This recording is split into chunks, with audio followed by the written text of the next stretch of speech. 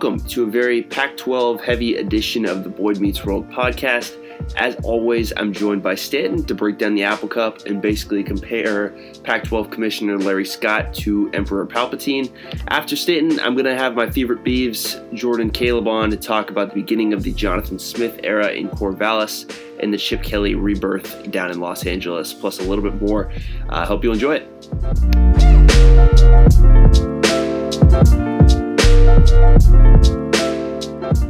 Joining me fresh off of a 41-14 drubbing in the Apple Cup and a plethora of highlights made in our Turkey Bowl on Thanksgiving is Childish Stantino, a.k.a. Michael Stanton. Stanton, how are we tonight?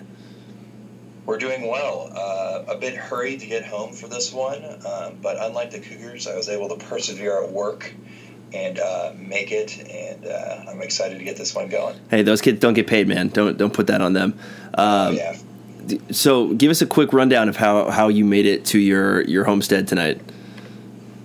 Well, the reason for my my tardiness was some technical difficulties at work, but my guy Mussy, my Lyft driver, who was bumping a little 50 cent when I got in, was able to swing me across town in just a little under 10 minutes, and we're still a little late, but in the grand scheme of things, I'm pretty impressed by his performance. So he definitely outplayed Luke Falk on this one. Did he have? You said he was rocking Into Club. Did he have Into Club at the correct decibel level that it's supposed to be played at?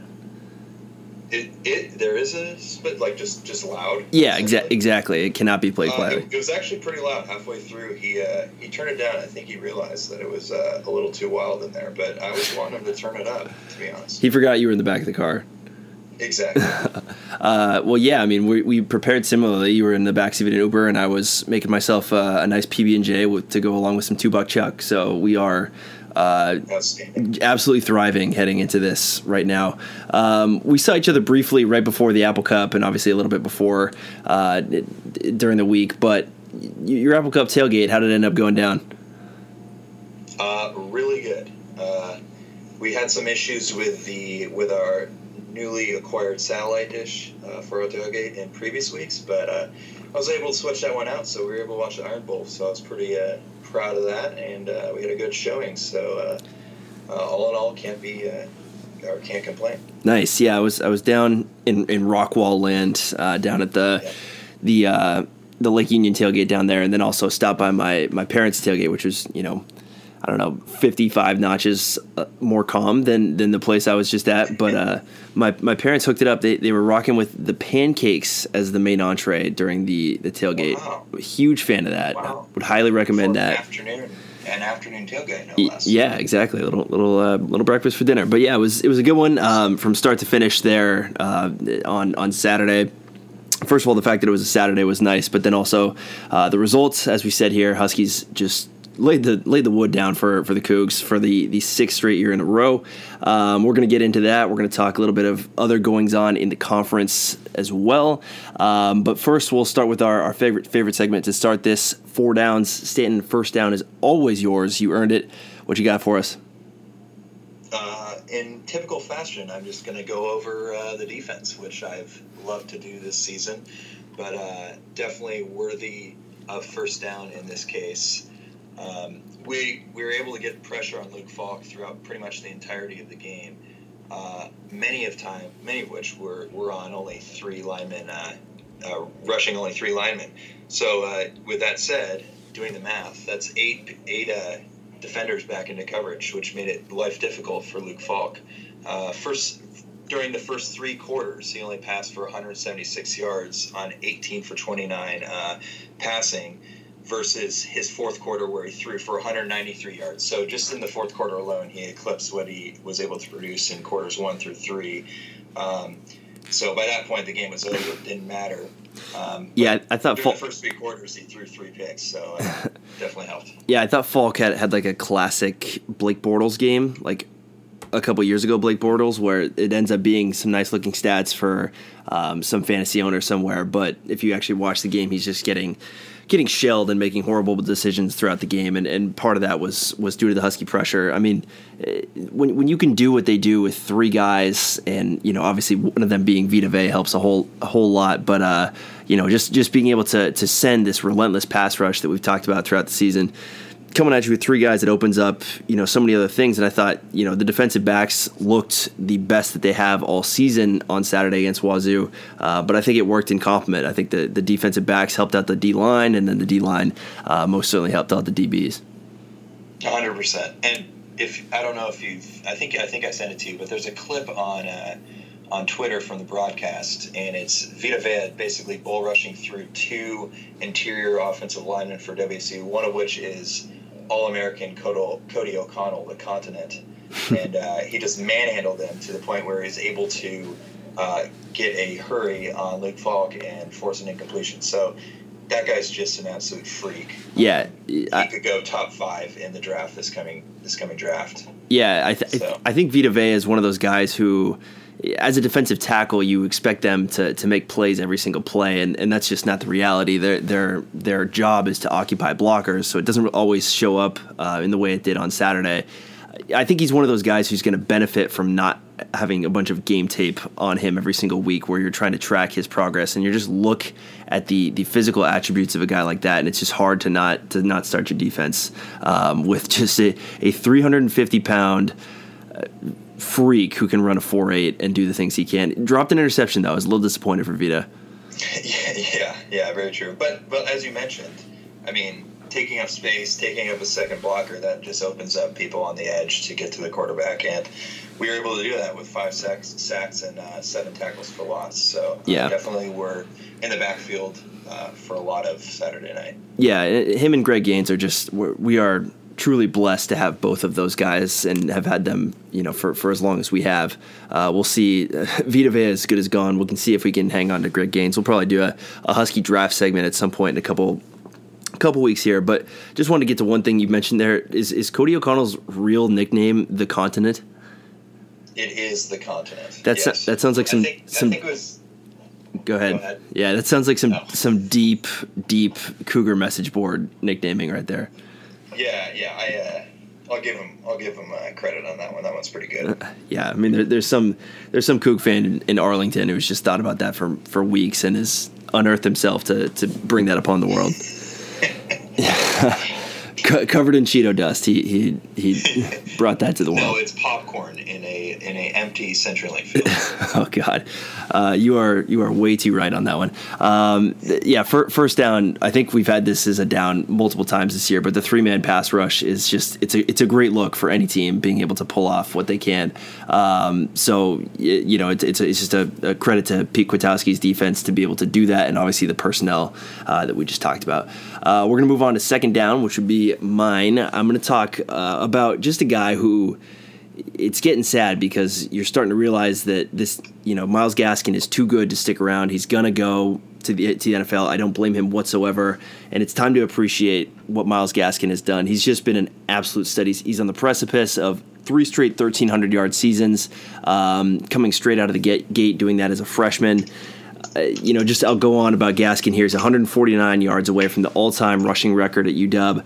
But he's only received more than 20 carries 4 times this season. And out of 39 career games, he's only touched the ball 20 or more times 7 times. So it's just, he's doing it. He's extremely efficient. He's a marvel to watch. I struggle to find comparisons for him because of the way he runs. He's so small and diminutive, yet is able to easily get through the first wave and get into the second level, and then from there it's just showtime. He can make plays in a bunch of different ways.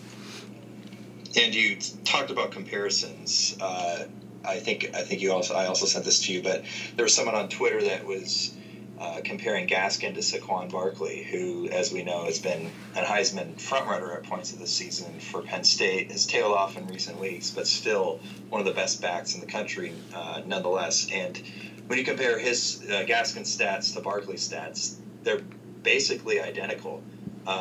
He actually averages more yards per carry than Barkley, 6.2 to 5.7, on roughly the same amount of attempts, 208 to 199.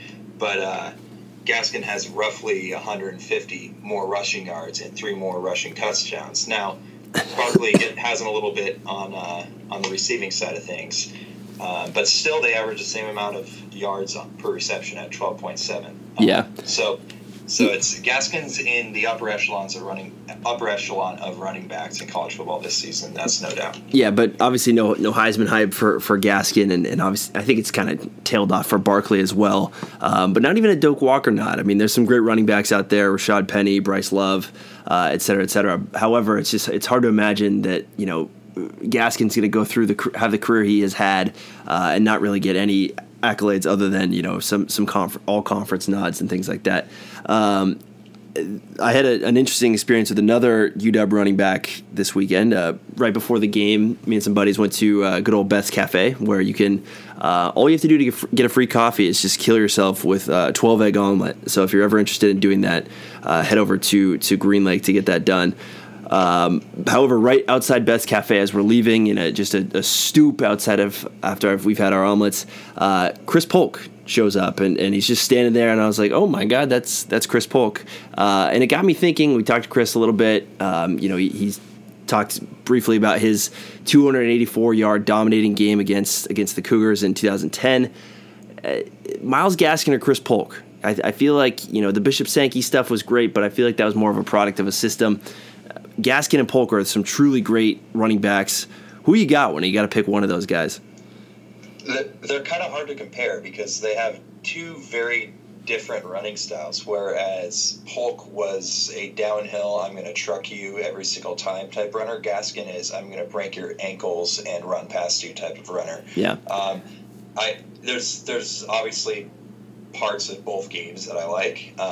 I do kind of prefer the Chris Polk, I'm going to truck you every single time approach, but you can't look past Myles Gaskin and his ability to make people miss, and I think his best trait, his patience, which is it's unbelievable, something to be seen. Yeah, his patience has been on display since he was a freshman, and just he gets the ball, and it's kind of this, not quite the Le'Veon Bell style, but he just is so.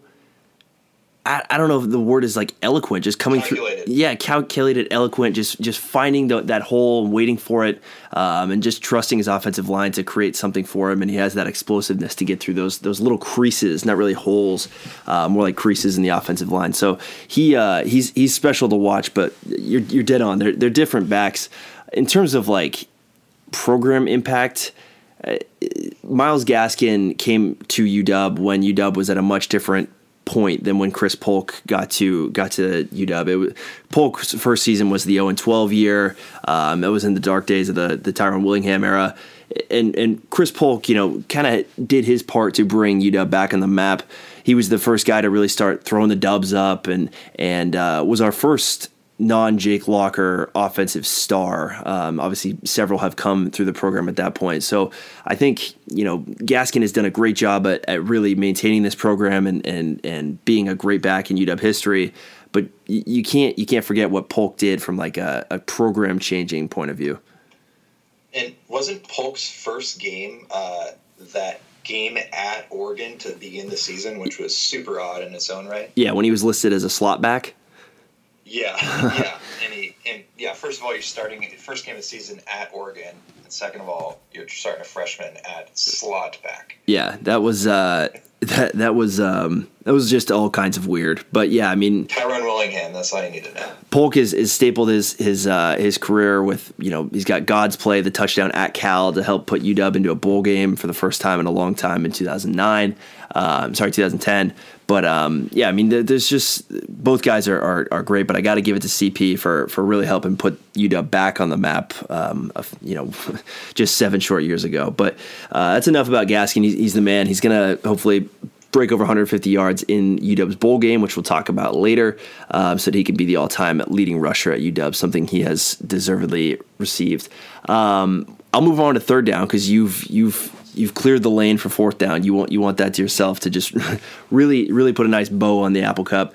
I want to talk about just kind of not really in a statistical sense, but just kind of the prevailing sense of what the hell was that? Wazzu. Like that performance was just incredibly lackluster, which has been the case for several of these last Apple Cups in a row, where it just kind of seems like Wazzu stayed on the bus. Like there was this, for the last 2 years, the Pac-12 North has been on the line for this game, and you wouldn't have been able to tell me that after the game based off of the effort level and the output from these games. Being there on the side or in the stadium on Saturday, there was no excitement. Wazzu had a good play. Nobody's excited on the sidelines. Wazzu has a bad play. Everyone's kind of throwing their hands up. I remember after the Jake Browning quarterback sneak touchdown, there were several Wazzu defenders on the field throwing their hands up in the air after that play. It felt strange, and Luke Falk's performance in these games has certainly attributed to that.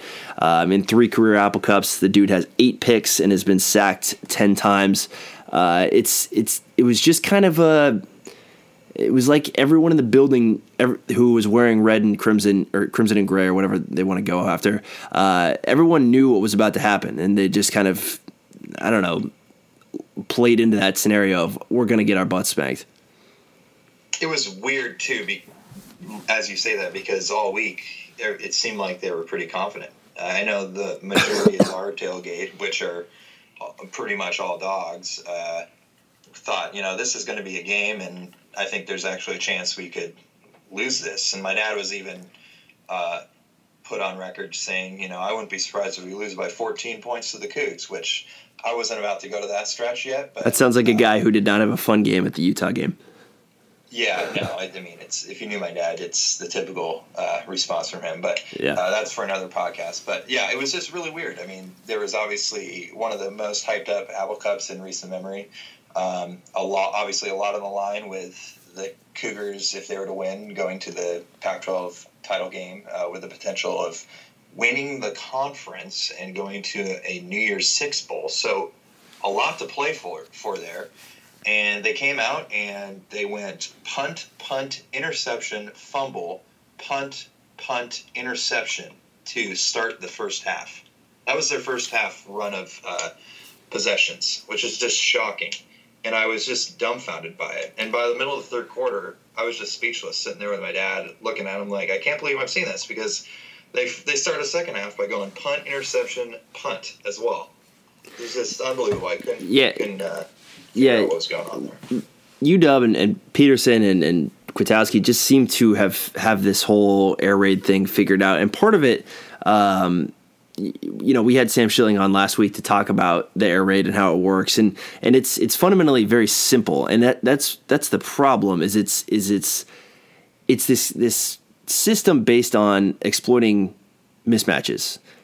However, when you continue to do the same thing over and over, you can kind of plan for that. So, give you an example. Ben Burke-Kirven, before the interception that he came down with, on the drive prior, he was in the perfect place for an interception, just mistimed his jump. Right. The same play happens in the next drive with a deep slant over the middle, and this time Kirven is in the exact spot that he's supposed to be, because he just knows what's about to happen. The Cougars have only 5 or 6 play calls. Every single formation looks the same. They either go 2 and 2 on the 2 sides, or 3 and 1, and that kind of dictates what the plays are going to be. And when you can get a pass rush home and you can kind of break their will, you're basically running against the same 2 or 3 plays every single time. And for a defense as talented as UW is, that's too easy. Isn't that the kind of the definition of insanity, doing the same thing over and over again with who's their coach again? No result. Very true.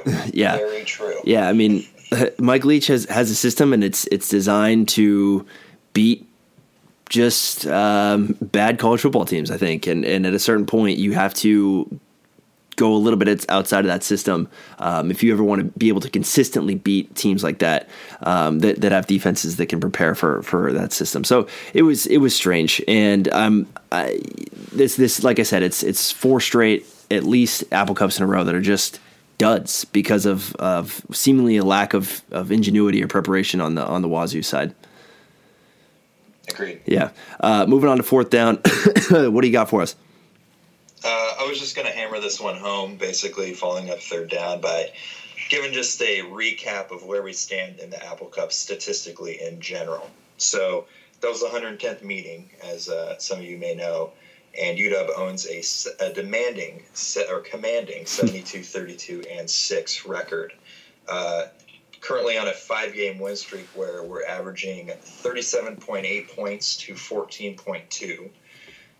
And Chris Peterson now moves to 4-0 in the Apple Cup versus Leach's 1-5. So there's a couple stats that I wasn't aware of before this past week that I thought were pretty insane. The first one being WSU has not won more than 2 straight Apple Cups. We've been playing this since the turn of the century, well, the last century, 1900, and they've only won it. Their longest winning streak is 2 games. That's absurd to me. Whereas UW has won 8 in a row twice. And then the second absurd stat that I saw is WSU hasn't scored a first quarter touchdown since the 2007 Apple Cup, which was a 41-yard pass from Alex Brink to Devin Frischknecht, which I don't even remember that. Who could forget? So just some absurd stats there, and just goes to show you the complete dominance that the Huskies have had over the Cougars, not only over the past 5 years or in the Peterson era, but over 110 meetings. Yeah, and I mean it's like I said, if the current coaching scenario stays in place, and Peterson is UW's coach for a while, and Leach is over there in Pullman, I just don't see anything changing. There's a certain trajectory of these programs, and while Wazzu is positioning themselves to be an 8, 9, 10 win team throughout Leach's tenure, there's a certain ceiling that I believe is just a little bit lower than we have over in Montlake, and it's just. It's what you get, and Mike Leach, I think, is ultimately good for that team. They'll upset some teams as they did this year, but you kind of got to live with those types of performances. Speaking of some conference related ceilings, and you have coaches who can do more than your average coach. We have the return of Chip Kelly to the conference. I want to talk about this a little bit. Chip Kelly signing on to be the coach at UCLA. Obviously was the coach at Oregon for a long time, before coaching the Eagles in a brief stint, and then flaming out with the San Francisco 49ers. Took a year off. Now he's back. Do you think this is something to be immediately scared of down in UCLA, or is this kind of it might take a while for him to rethink or refigure some things out? It's tough to call. It's definitely a double-edged sword for me, because on one point I despise Chip Kelly because, just from the past and his smugness and just everything about him I just did not like when he was at Oregon for obvious reasons. But at the same time, I understand that from a general perspective, he's an exciting coach that will bring some attention to the Pac-12, will potentially kind of lift up a underperforming UCLA Bruins team. And I think it's gone to show in the past 2 seasons that the conference has in some parts hurt teams like, Washington, who's been at the top of the conference, or USC, so on and so forth, when it comes from the national perspective and strength of schedule, and just overall conference prestige. So on one hand, I am not a fan. Like, I don't like the guy, whatever. He poses probably a bigger threat now than Jim Mora did at UCLA. But on the other hand, I'm kind of excited because, A, it's an exciting brand of football, and B, it will hopefully begin to maybe prop up UCLA in a more general sense, Pac-12 in general, which has lacked, as I said, over the past few years. Yeah, I think it's good. It brings eyes to the conference right off the bat. I mean, not that Mora had really flamed that program out. They're still going to make a bowl game this year, but there was just a certain, like we just said, a certain plateau, a certain ceiling with those teams. Chip Kelly's a guy who, he took a team from Eugene, Oregon, all the way to the national title game and was a couple plays away from winning that game. So just imagine what he can do with the UCLA talent pool that he has now has access to, and just being able to put that that powder blue brand on is huge for him. We'll see. I mean that Oregon college football college program, I guess, is unique. It's not like coaching at Oregon is the same as it is coaching everywhere else. You have the Nike base that you don't. I mean, you're a Nike, or you're not even a Nike school anymore, but you don't have Phil Knight to kind of sign checks off on everything you do. So we'll see. It might take a little bit, but I'm definitely for it. I think it's ultimately good for the conference, and everyone benefits. It's the same thing with Leach. I mean, the Paul Wolf days, as fun as it was to kind of laugh and haha at the Wazzu program, it's much better for everybody if they are a threat to win their game every weekend or every Saturday. I think the biggest negative from a UW standpoint will be seen in the recruiting spheres in regards to UCLA, just because as great as Nike has been to the University of Oregon and as much of a recruiting factor that is, let's be honest, it definitely is. LA, UCLA, and just Los Angeles in general is a whole nother monster when it comes to recruiting, just because that is the most talent ridden area on the West Coast. And in recent years, UW has gone head to head with UCLA more so than any other school in the Pac-12 for recruits out of California. Moore did a pretty good job on that front, although we spoke about it in several podcasts ago that he wasn't really able to do much with that talent. Right.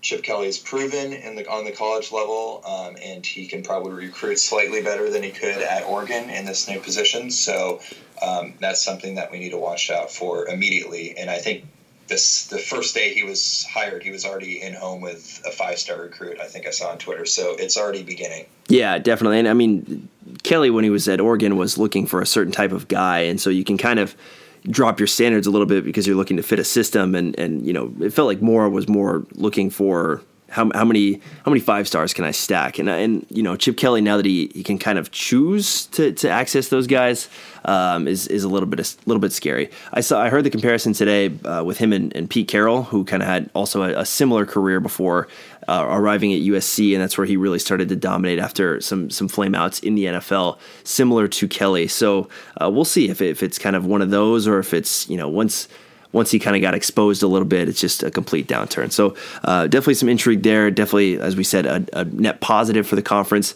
But you're here to talk about a guy who is a net negative for the conference, we've decided. He also happens to be the commissioner of the conference. That is one Mr. Larry Scott. What did Larry Scott do now? Because it seems to be that type of season where it's just a litany of mistakes on his part.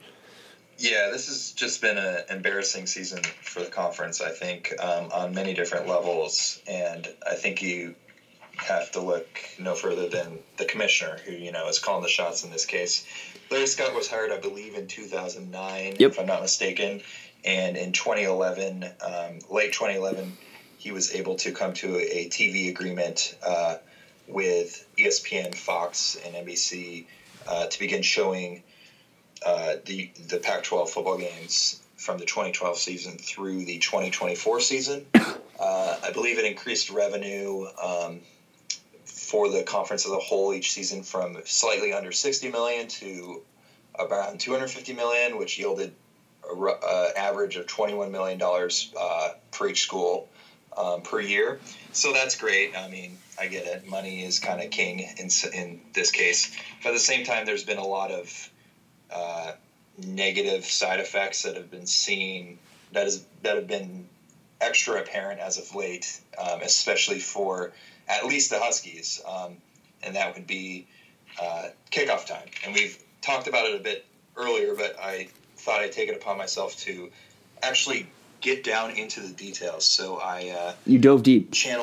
I really dove deep here, and I channeled my Excel skills and averaged out every start time, every kickoff time since the 2012 season till now in a fun little spreadsheet. And the findings are kind of interesting. So I'll just kind of pick some specific points from this spreadsheet. But I was able to determine that the average kickoff time for the Huskies this season was 5:57 p.m., which is quite an increase, or much later than the average last season, which was 3:45 p.m. Also known as bedtime Eastern.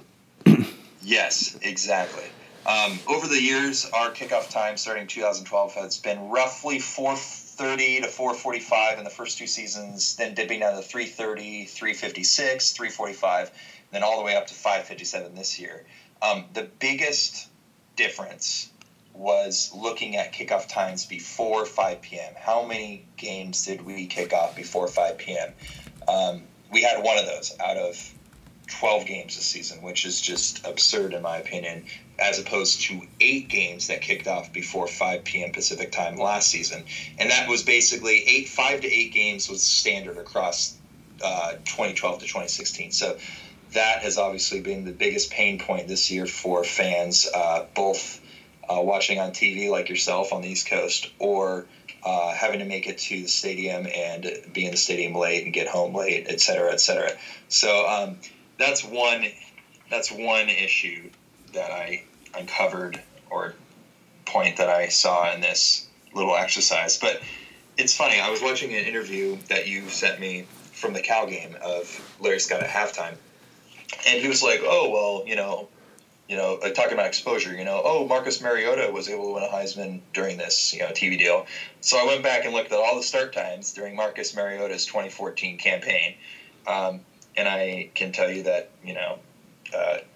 Larry Scott is full of what, because as I count it, 1, 2, 3, 4, 5 of their 12 games started before 5 p.m., with an average kickoff time of 4:38, a full hour and 20 minutes earlier than our average kickoff time this year. So not to get a little sidetracked, but I thought that was just kind of funny that, yeah, he could back up his points with accurate information. I think kind of off the numbers, which were great. I mean, I was super impressed with like the trend that this is going. And I think, it's kind of the trend that all of college athletics are going, where everything's just later because everything's more about the bottom line and dollars. And I think that that's the problem with Larry Scott, is that he would point to the amount of dollars that are coming in, the amount of TV ratings that are going up. However, he's not really listening to the individual schools within his domain with the Pac-12 conference.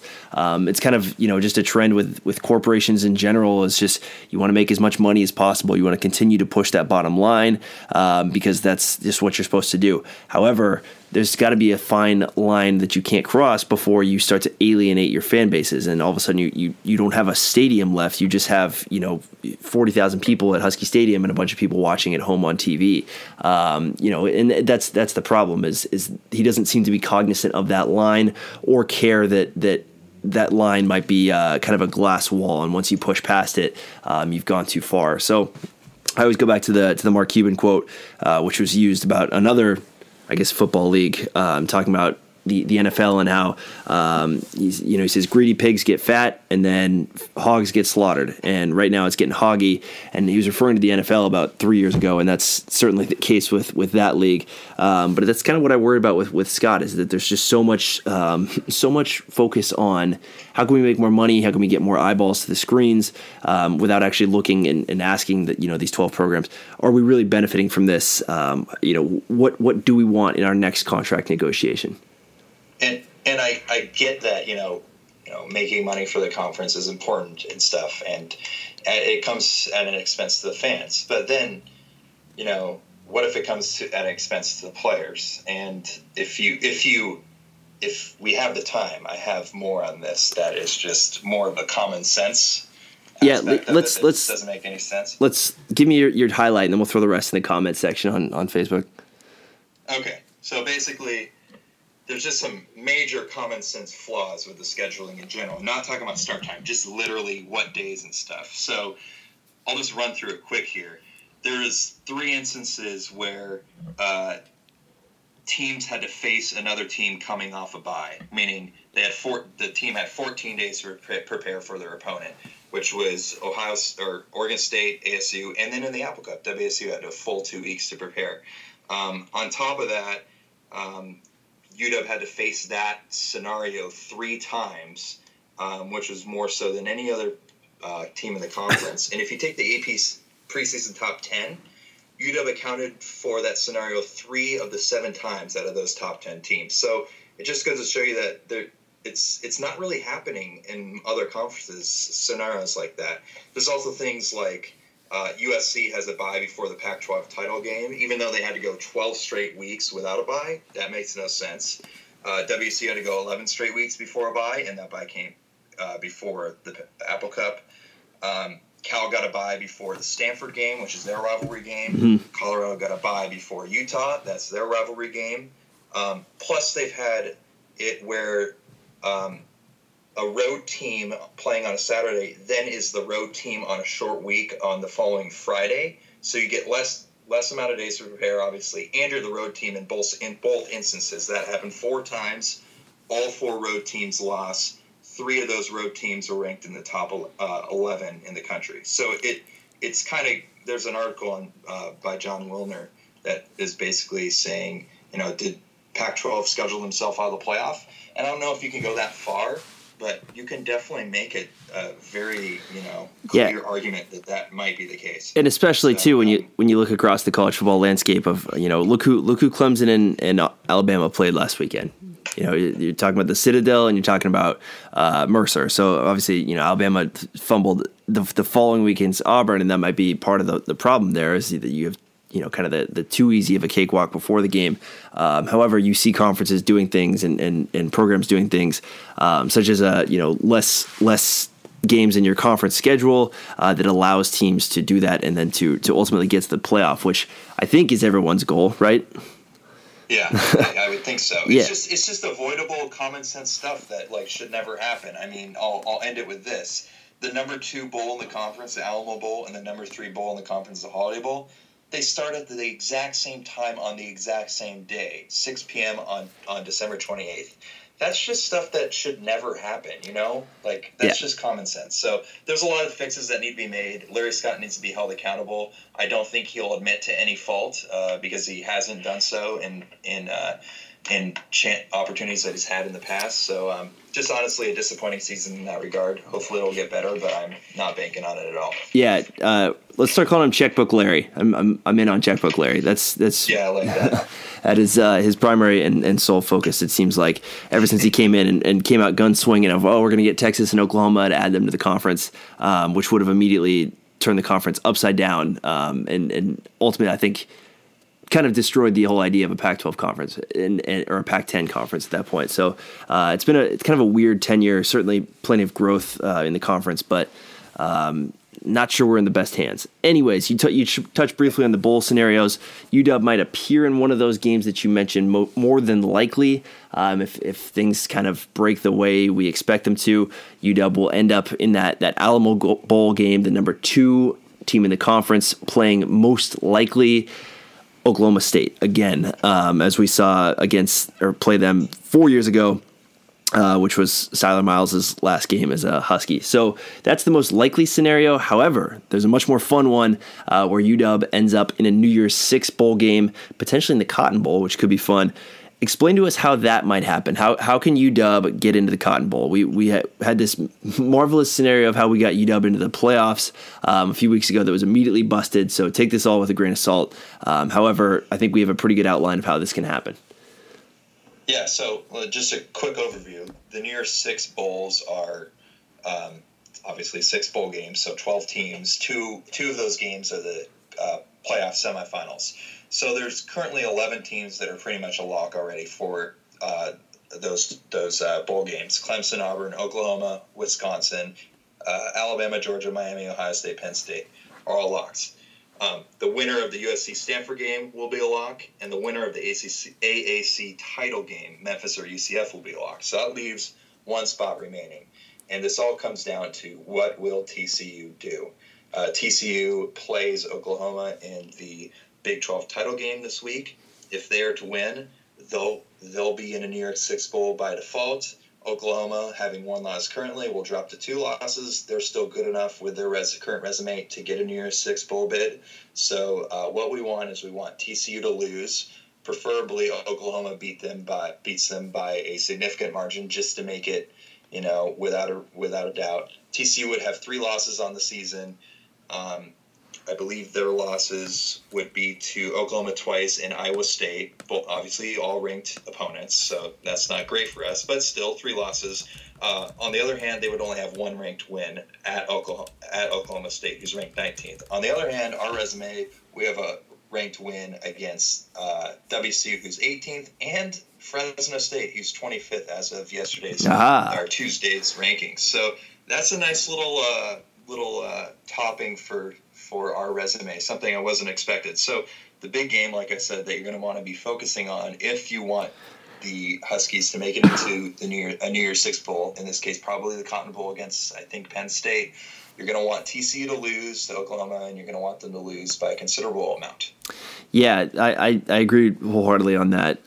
Nice job thinking that through. There's some other things that are slightly less important. I think that's the linchpin game is Oklahoma really taking it to TCU, the team that UW is looking up directly at the standings right now. But another one that's important, obviously USC beating Stanford. Stanford would have no case coming into the New Year's Six with 4 losses. However, a 2-loss USC team would probably, or a 3-loss USC team would probably still be in the playoff hunt or in the New Year's Six hunt as well. Yeah, it would be a toss-up. It would be close. Yeah, I wouldn't want to play with that one. So USC taking care of business on Friday night. Another one, do you think if Clemson bounces Miami, and Miami is sitting there now with 2 losses in a row, would they still make the New Year's Six in that scenario? I think so, just because they've been in the conversation for so long. I mean, that loss at Pitt is not great. I get it. But other than that, they do have some big wins over Notre Dame, obviously 41-8, and over Virginia Tech, 28-10. I don't even know if Virginia Tech is still ranked. Yeah, they're 22nd. So, I mean, those are still quality wins. Notre Dame's 15th. So I think their resume still beats us out, and they would get in regardless. But, yeah, I mean, it's hard to tell with this committee. I mean, they can just really do anything at this point. Yeah, definitely. I mean, I think... like you said, Miami kind of was the darling of the season, and you know, at the end of the day, when you have that darling status plus the resume that they do, it's, you know, their 2 losses aren't as bad as maybe our 2 losses are. So if the second loss comes to Clemson and it's a close game, so it's hard to say. But I think, you know, that TCU game is important. The last one though is we want the Bulldogs of Fresno State to take care of business against Boise State and win the Mountain West, because that would be, you know, increase the quality of that win.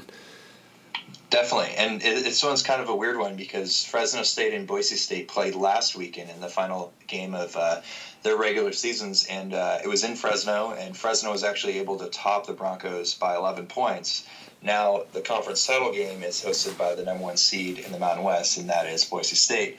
So it will be on the blue turf in Boise, and oddly enough, Boise State is favored by 9 or 10 points. So even after coming off a double-digit loss just a week ago, they're favored by almost double digits in this one. And to be clear, that Boise State field that Boise State Stadium is your least favorite in all of college football, correct? I wouldn't say all of college football, but all of the away stadiums I've been to, it's easily the worst that I've been to. Yeah. I would ask you to go visit Rutgers. It is. That's probably a fair point. Yeah. It's on bleachers though. I was literally on bleachers that you would see at a youth sports field, and I'll match you with the bleachers. We had that going on at Rutgers, but did you have bumping house music coming through the loudspeakers basically the entire game? I did not. That's a very Jersey thing, I feel like. Super Jersey. Although that game they had a hot tub in the stadium, in the stands, did they not? That is correct. And they also had boats in the corners of the field that you could win the upgraded seats, and that puts you in the boat so that you could watch a literal boat. A literal speedboat, probably shipped in from. That's got to be worth something. Come on. Yeah, it was quite an experience. Anything to get the Scarlet Knight fans out to the game. Yeah, and stay at the game and not go immediately to the bars as soon as they get there and realize this isn't that much fun. But yeah, so way off topic there. It's late on the East Coast, so I apologize for the absolute derailing here. Sorry for those of you that are still with us. But I think we're in a good place. I think, honestly, if that TCU happens, I think one thing that happened last year was USC benefited from not playing in a conference championship. They came off of a big end to their season. They were hot, and therefore by not playing in a conference championship and not having the the kind of recency bias of, oh, they didn't look so good or something like that, like Colorado did in the Pac-12 championship game last year, actually ended up benefiting them. That got them into the game against Penn State. I think UW could have a similar scenario where people are going to finally take a look at UW's resume on the whole. They're going to look at some of their statistical elements of, wow, that a pretty good margin of victory when they really just had 2 bad games, maybe 2.5 if you talk about Utah. And then they'll kind of compare it against that TCU scenario who in our dream world had just taken a rather nasty loss to Oklahoma. So we'll see. It's going to be an interesting selection Sunday. That's what it is, right? Sunday we find out. I think so. And before we wrap this up, I just want to let it be known that this weekend, Saturday's games is one of the best slates of college football I've seen in quite some time. So if you're not doing anything on Saturday and want to watch some great football, please do, because you're seeing for sure 3 play-in games, the college football playoff most likely: Georgia, Auburn, Miami, Clemson, and Ohio State, Wisconsin. You could maybe say Miami won't make it if they win, but there's still a shot, especially if they were to beat Clemson. That's a huge win. And you could argue that, TCU Oklahoma has some implications too, more so than Oklahoma than TCU. But wow, what an absolute collection of games. Yeah, so I'll be getting some North Lake Tavern pizzas and going to our buddy's house to watch that all day. Beautiful. And even in that TCU Oklahoma game, at the very worst, you probably have your Heisman and the best grabber of his junk in the entire college football world in Baker Mayfield. Mm-hmm. Yeah. And a rooting interest for the Huskies. So there we go. Lots to stay tuned for, folks. Thank you so much for coming on, Stanton. It was good chatting with you about all the goings on. Another successful Apple Cup, and we'll just have to stay tuned about this whole bowl scenario. Beautiful. Have fun watching the game Saturday. There we go. Heading from Montlake to Corvallis here, as I'll bring in Jordan and Caleb to talk about the former offensive coordinator of the Washington Huskies and the new head coach of the Oregon State Beavers, who just happen to be the same person now. Welcome to a very orange, very awesome edition of the podcast today. I'm here to discuss some breaking news down in Corvallis, which is the hiring of Johnathan Smith, former UW offensive coordinator, now the current head coach down there in Beaverland. Here to join me is my 2 favorite Beavs, Caleb Clearman, Jordan Coots. Gentlemen, just give me your first reaction when you heard about the Johnathan Smith news. Not pissed, I'll say that. I thought it was a really good hire. There were a couple of other names floating around, and I didn't think he was going to be the one, but when I heard it was him, I was happy about it. First of all, great little orange awesome shout out there. I really appreciate that. Thank you. And my first reaction was, thank God it's not Mike Riley. Yeah, I mean, it's not Chip Riley. I actually thought that was in play for a little bit, and it's weirdly kind of sounding like it might be, which I don't really understand. Wait, what? You haven't read this? No. Apparently, Johnathan Smith said he would be open to the possibility of having Mike Riley on his staff. Yeah, and Dennis Erickson. I would kind of be okay with that. There was a scenario where they were talking to Dennis Erickson about having him coach for 3 to 4 years with Johnathan Smith as a coach in waiting, which I thought was so strange. Yeah, I think that's just some cracked out Safeway parking lot in Corvallis rumors that are steaming out there. And there are rumors. Yeah, I mean, I think with Oregon State, it wasn't as much about who's the top guy. It's not like you're talking about Kevin Sumlin and these big names that are out there. It was more like, what's the worst case scenario and how do we avoid that? And I think you avoided Dennis Erickson, you avoided Mike Riley. So that's about as good as you could ask for. Yeah, I think he's just so solid. Edward. Arizona State, yeah, that's so weird. The whole thing that's going on down there. We'll talk about that a little bit later. But so obviously the coach was necessary. Getting Johnathan Smith is an upgrade. Everyone's pretty happy about it. He's a hometown boy. That certainly helps. We'll get into that. But just give us like a first person story about just the sad state of affairs of Beaver football over the last couple of years. Caleb, you start us off here, man. Yeah, I've got 2 stories, and Jordan was actually there for both of these. Perfect.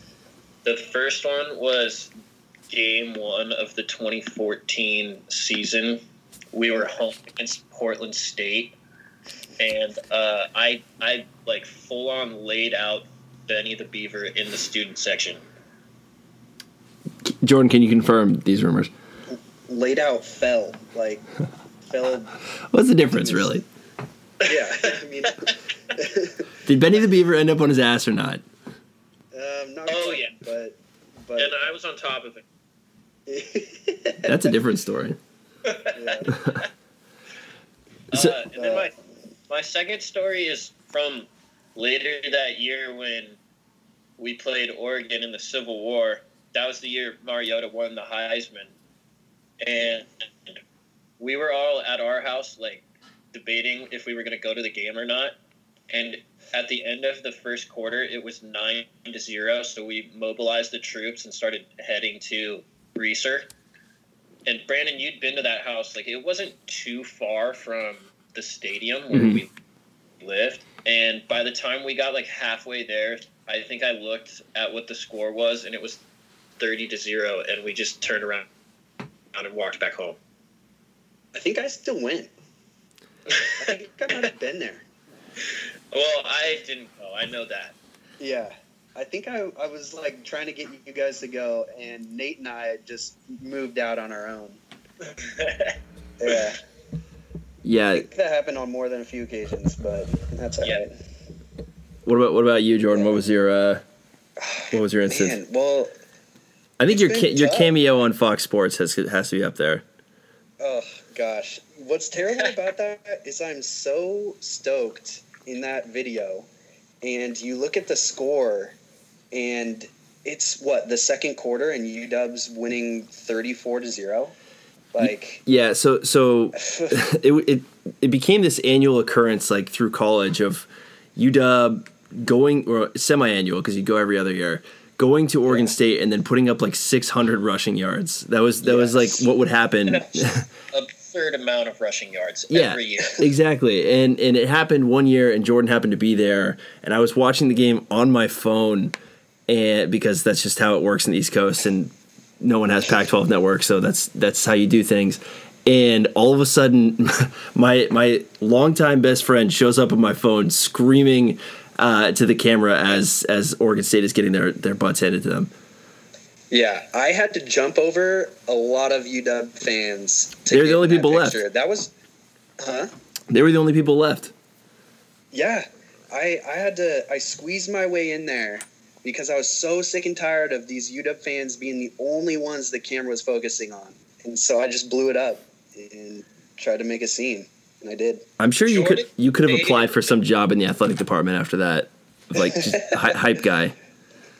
Dude, all right. I got to tell this story. So last year at the Civil War game, we're having a good time because we're in it against Oregon, and I am irate at Oregon's band because they are playing during our when we're snapping the ball, their band is playing songs, and it's an unwritten rule, like, you just don't do that. And I was so mad, I got up out of my seat, and my dad, my girlfriend, my sister were all like, no, don't do anything stupid. I run over to the Oregon band, and I just start screaming at the conductor. And this dude he let me sit in his seat next to him. And I'm taking partial credit for that win last year because they stopped doing it. And that's when we scored and took the lead. I had no idea. So you were like temporary conductor of the Oregon Ducks band. Yes. You should have seen these band members' faces. They were scared shitless. You should have seen your girlfriend's face. She was pretty mad. She's used to it. That's that's par for the course. Whether it's sitting in a band chair or some golf cart somewhere, it's just bound to happen. But what about like the quality of the football? I mean, obviously, like we all had fun, and it's much more fun, much easier to have fun at terrible football games, I think, than good football games because there's no one there. It's kind of like being in an empty amusement park. But what about like the quality of football? By the end of it, like the whole Garrettson situation was just a nightmare. I mean, y'all didn't have a quarterback for a good 3 or 4 years. Right. Yeah. No, I mean, what was crazy this year is the expectations were bowl game, I would say, like 6-6. That's what I was kind of thinking. Maybe 7-5, the way we looked towards the end of last year. And then the news of Jake Luton performing well at QB, I was like, man, we might have something here. And it was obviously terrible. So, yeah, I mean, the quality of the football was just so bad. The quarterback situation has been a problem the last few years, but in my eyes, the bigger issue has been defense.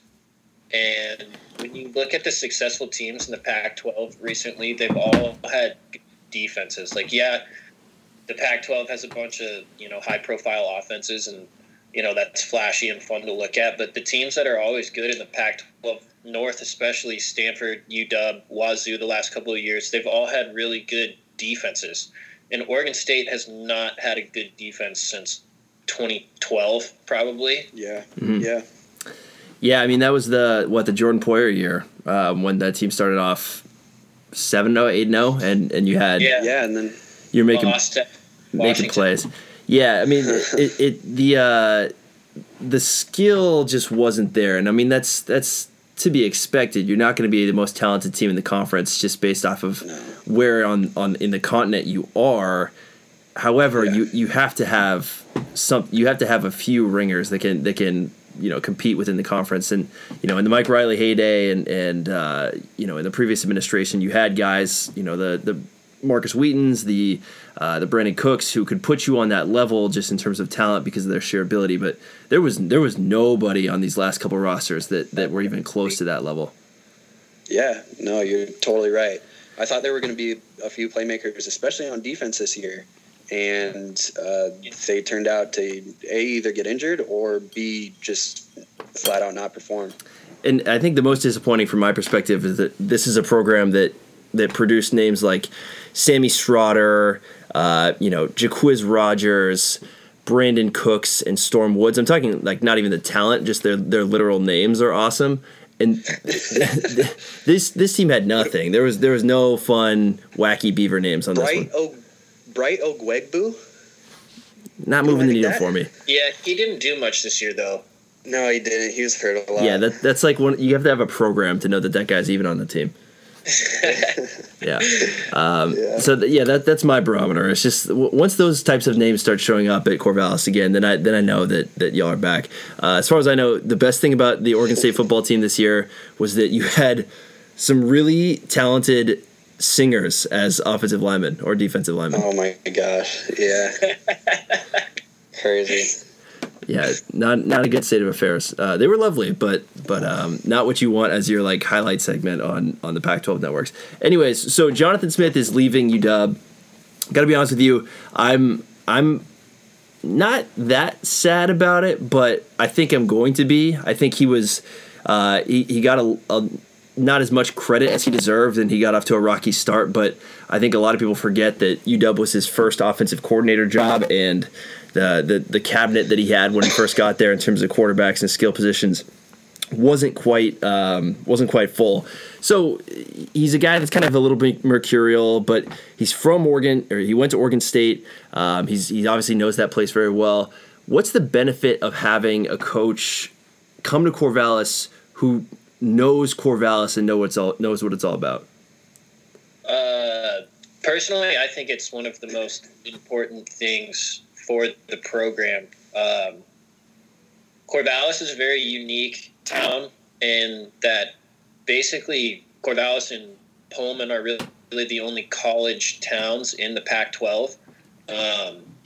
I mean, Eugene kind of is, but it's, again, the third or fourth biggest city in the state of Oregon. Eugene's a cemetery, let's be honest.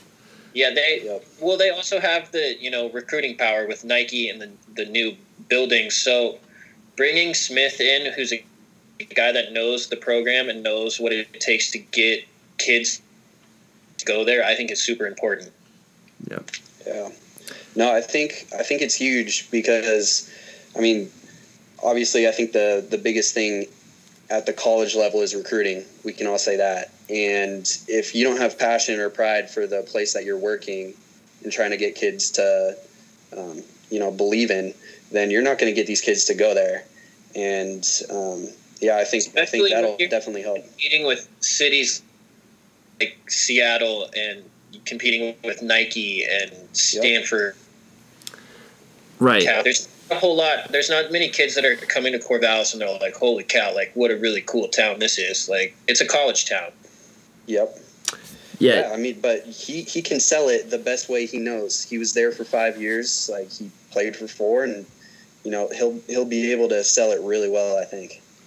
Yeah. It's funny. If you go back and if you look at Johnathan Smith, he was never on the sidelines, but if you look at him in the booth and you look at him in like a practice and stuff and you're like, that guy was not a Fiesta Bowl winning quarterback in terms of just how he looks, but he totally was.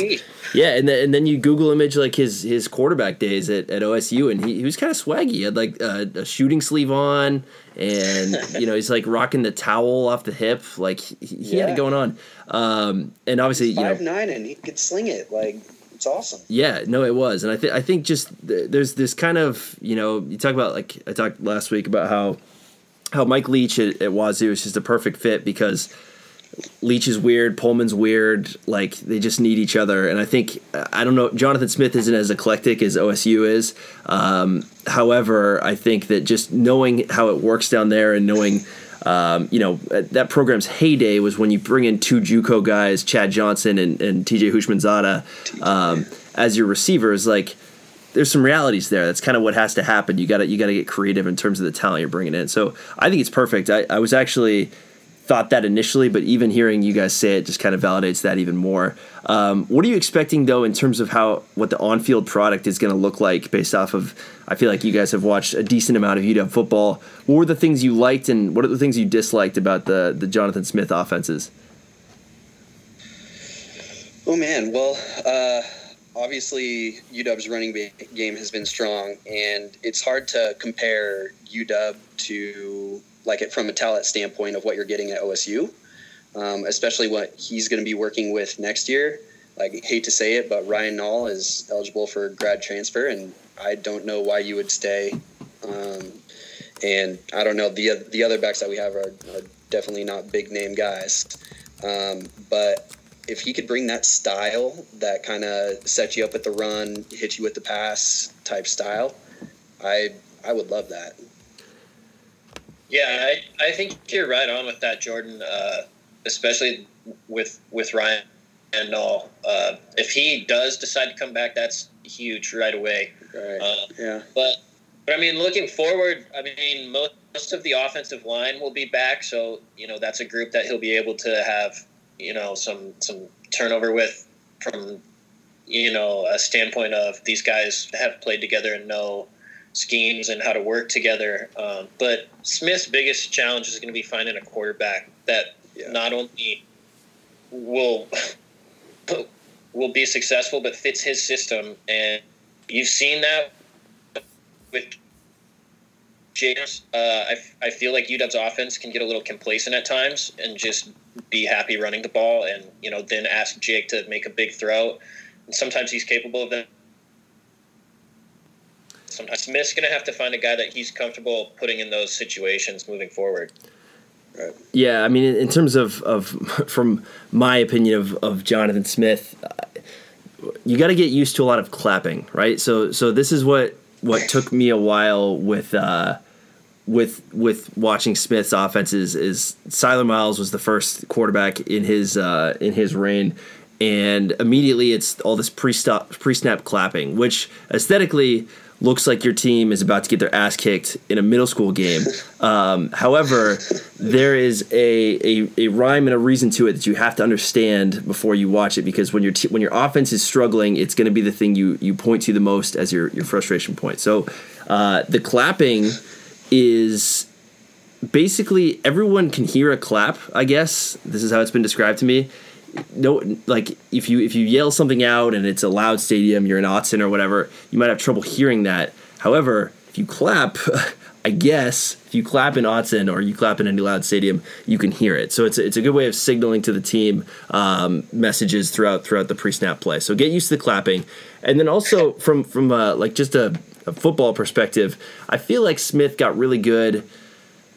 He was working on it this year, at least, of adapting personnel to the way he plays. So for example, an offensive coordinator might get, like, they are just a running team. But however, if all of their running backs were injured, they would still try and be a running team, probably to the detriment of the team.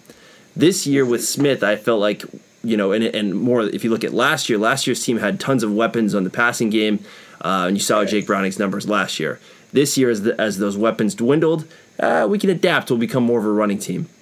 So it wasn't always successful. I mean, you had 2 losses this year. However, I think that he's a really adaptive coach and can kind of mold to the team's strengths, which, I mean, if I'm you guys, I got to be, my ears have to be perking up in that situation. Oh, my God, yeah. You're going to need every tool you can get, so that's good to hear.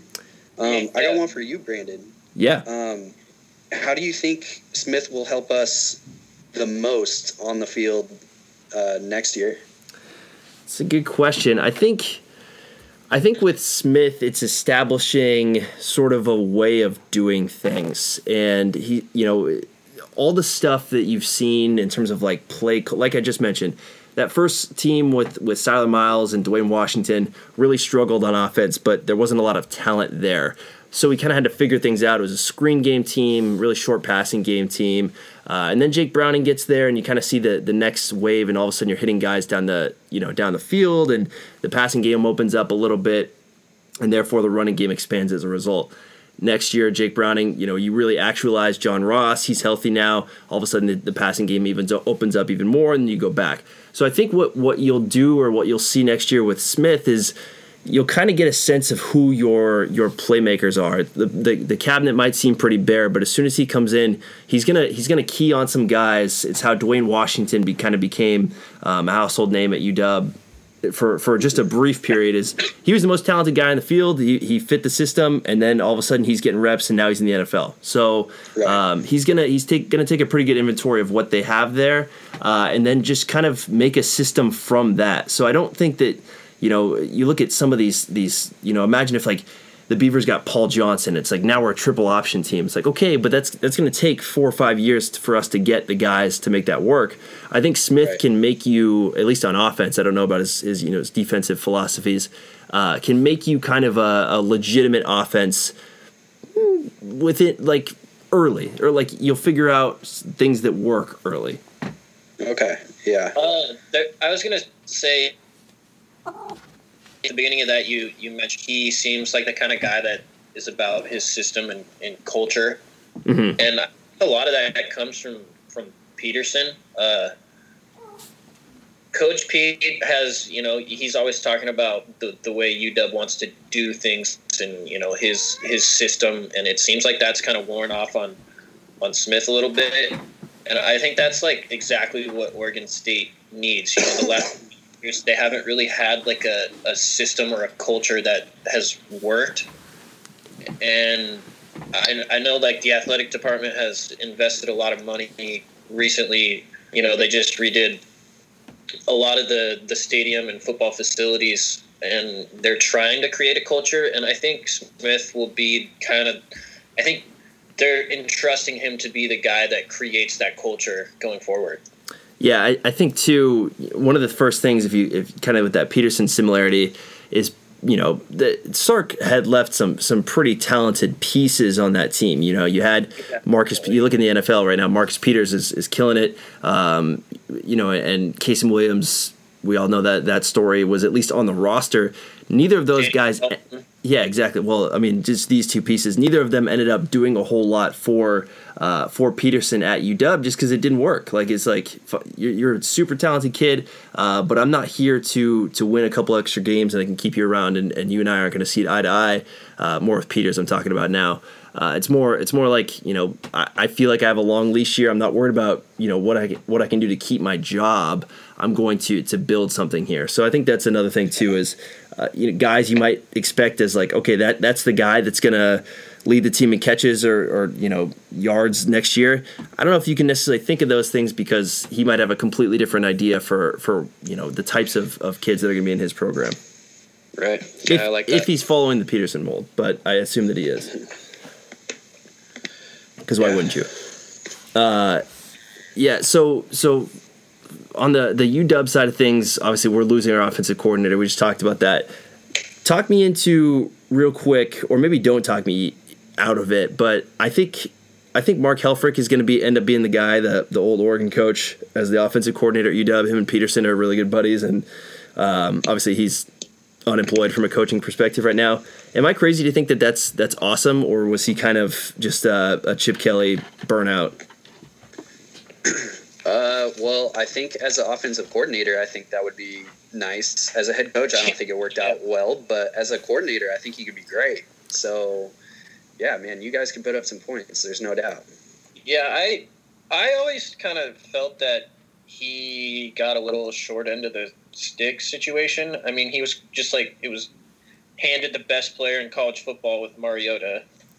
And then once that guy leaves, it was like, well, yeah, of course you're going to have a couple down years. And I think the Oregon fans were just expecting to always be good.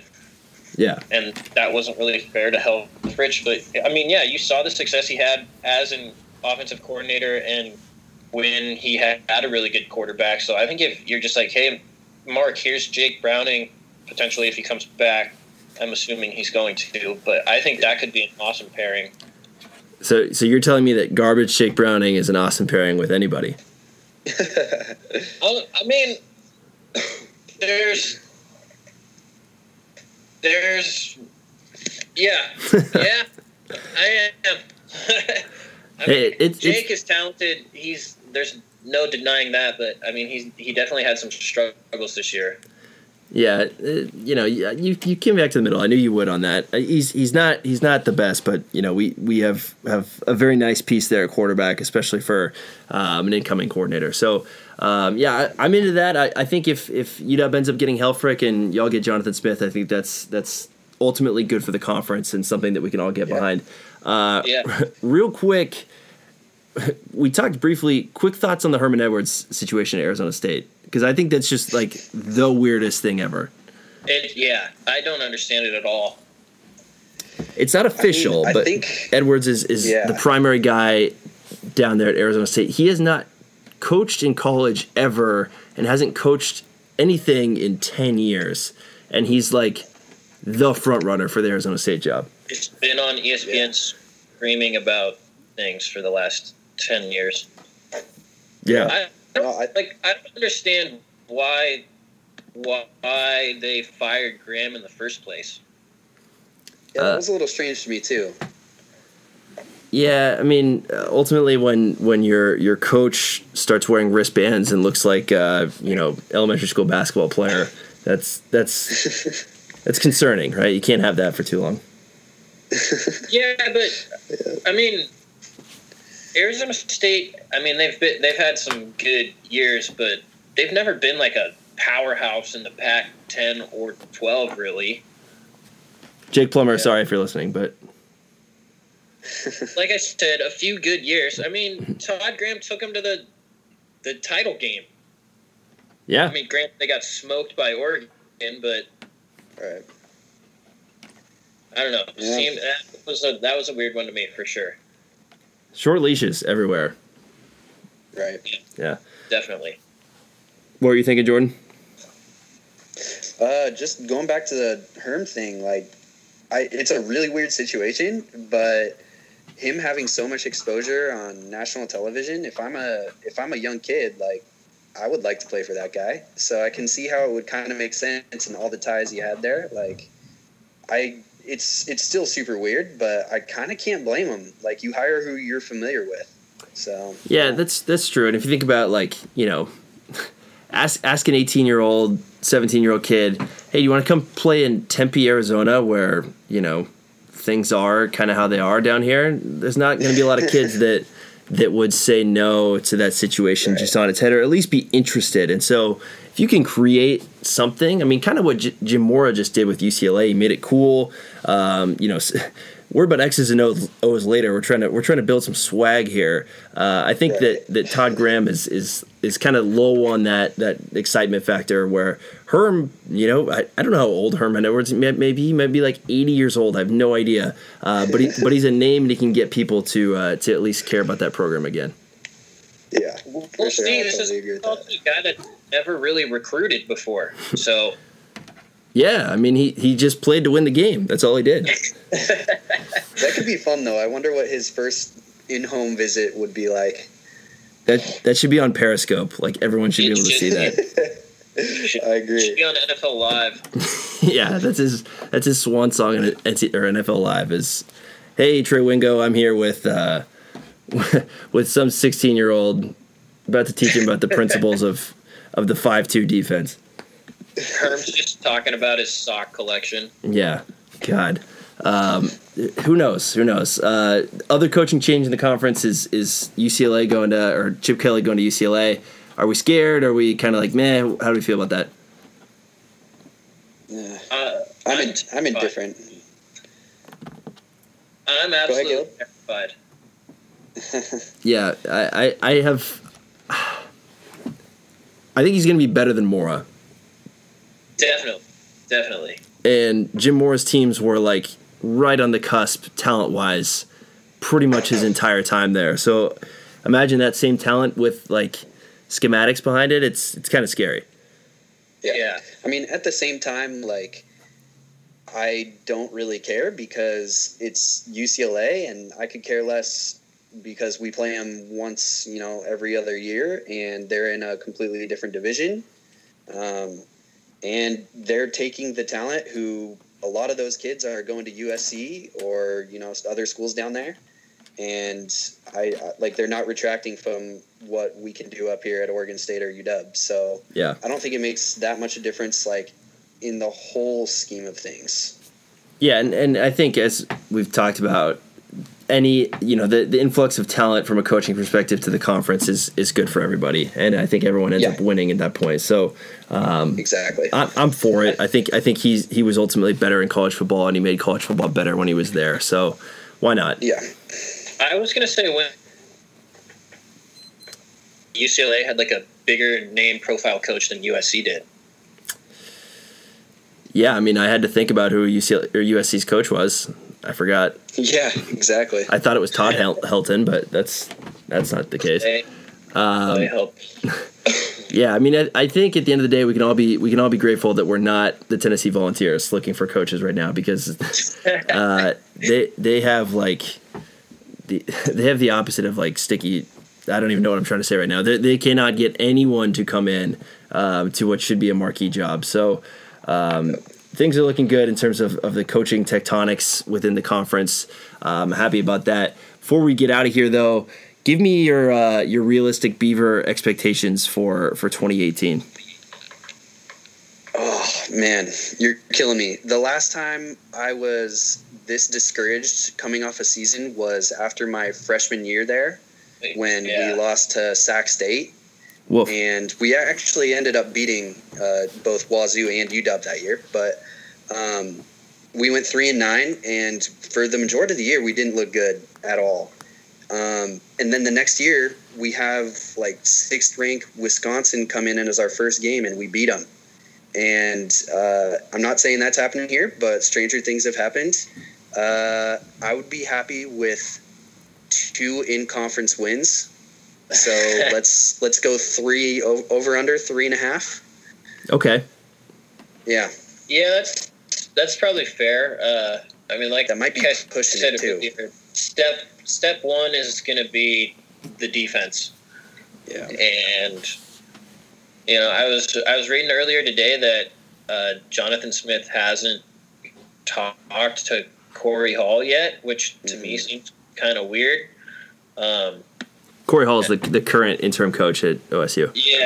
Yeah. Who was the defensive backs coach before that? And it seemed like all of the players really liked him, and I was kind of under the impression that, maybe he was going to be put in like a defensive coordinator role, but we'll see.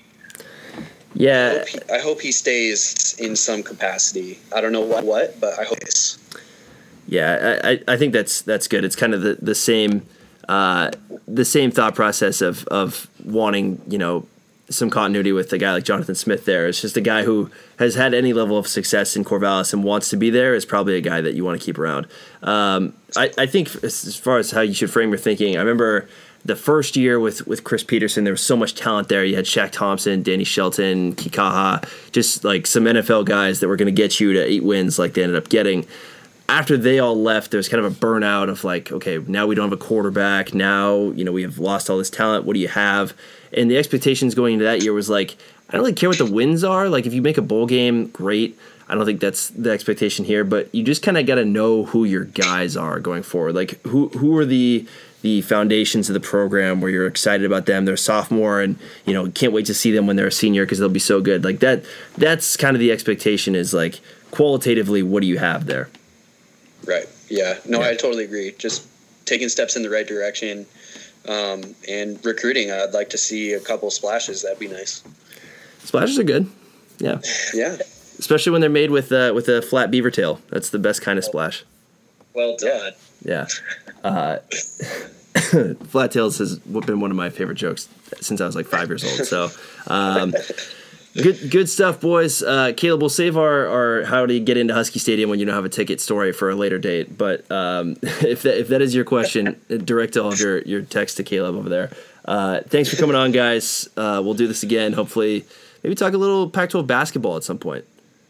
Oh yeah. Ooh. Yeah. It's a whirlwind. Yeah. All right, gentlemen. Special thanks to our guest this week. Our song on the front and back end here was a little jingle fittingly titled West Coast by Ryan Little. Mom, thanks for listening. See you next week.